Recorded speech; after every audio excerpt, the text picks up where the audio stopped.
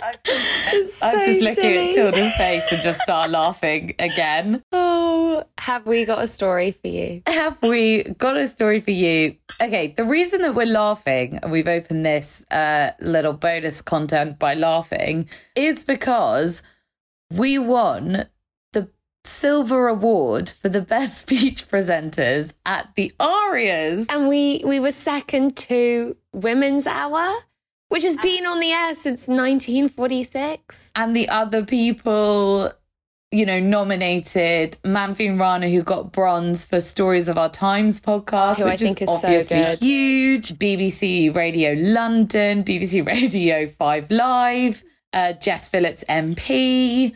And we clinched that silver. Who are we? So silly.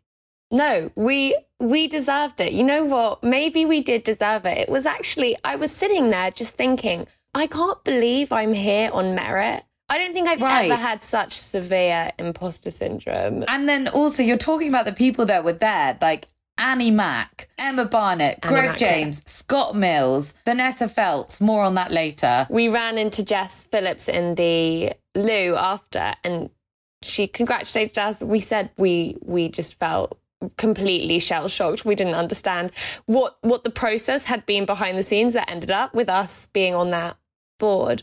And she said, you know, you cannot have imposter syndrome. Tony Blair apparently said on air, he had no idea what imposter syndrome felt like. He had never experienced imposter syndrome in his life. The interviewer said, oh, do you ever experience imposter syndrome? And he said, what's that?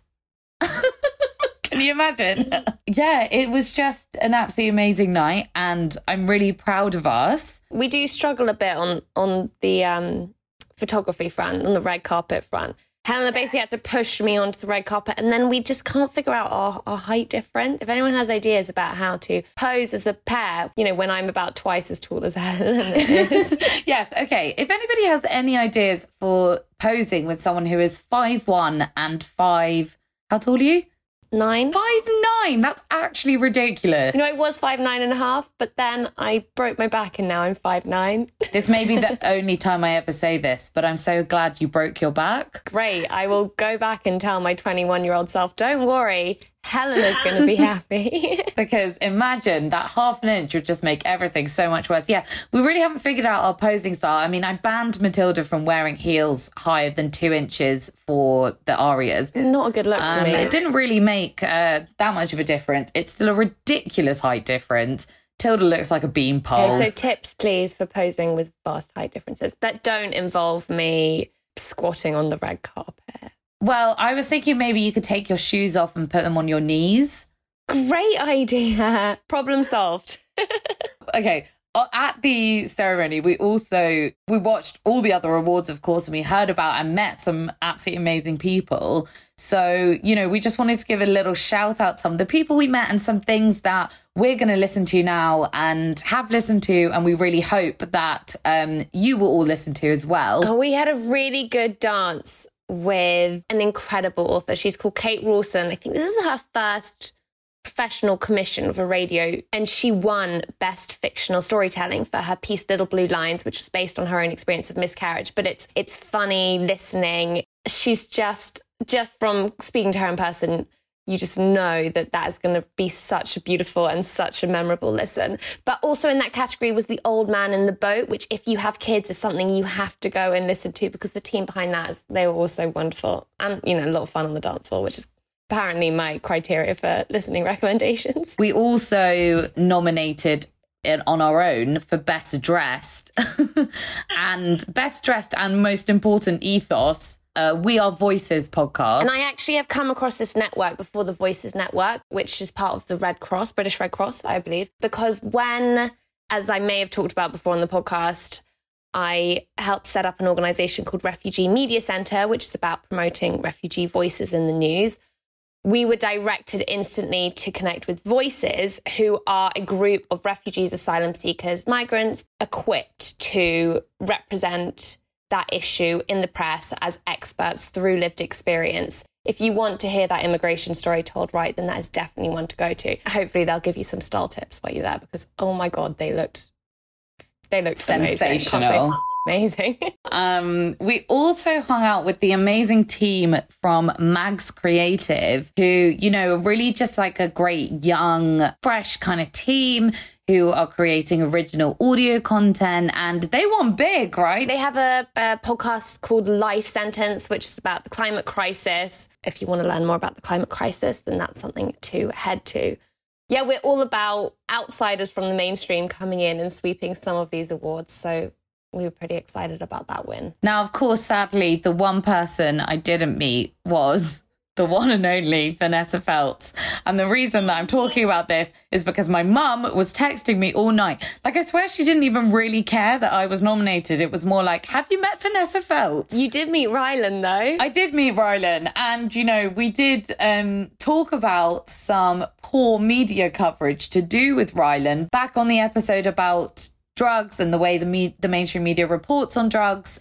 I didn't tell him that. I just told him he was a very good host, which he was. Speaking of white lines, his teeth. Oh my God. I was like I had a religious experience. I'd seen the light.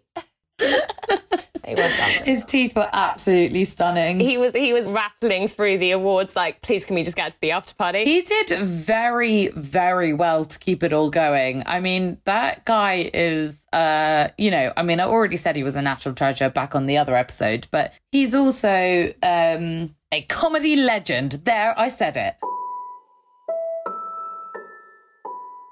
Okay, well, look, we are actually, you know, we had such a great time and we are just so happy. It is shell-shocking, but it is really, really humbling to have this recognition for Media Storm after just a few months. We are so passionate about what we're trying to do here, and it's great to think that that might be resonating. And, you know, we set up Media Storm to try to counter the imbalance in who is being platformed by the mainstream media, because certain minority groups, they find themselves time and again caught in the eye of the media storm, and they're spoken about, but they're so rarely spoken to. Their lives and their rights, and sometimes their very existence, as we've heard, are put up for debate. We're trying to reframe how lived experience is valued in journalism as a source of expertise and not just anecdote or emotion, to recenter debates around the people who actually have to live with their consequences.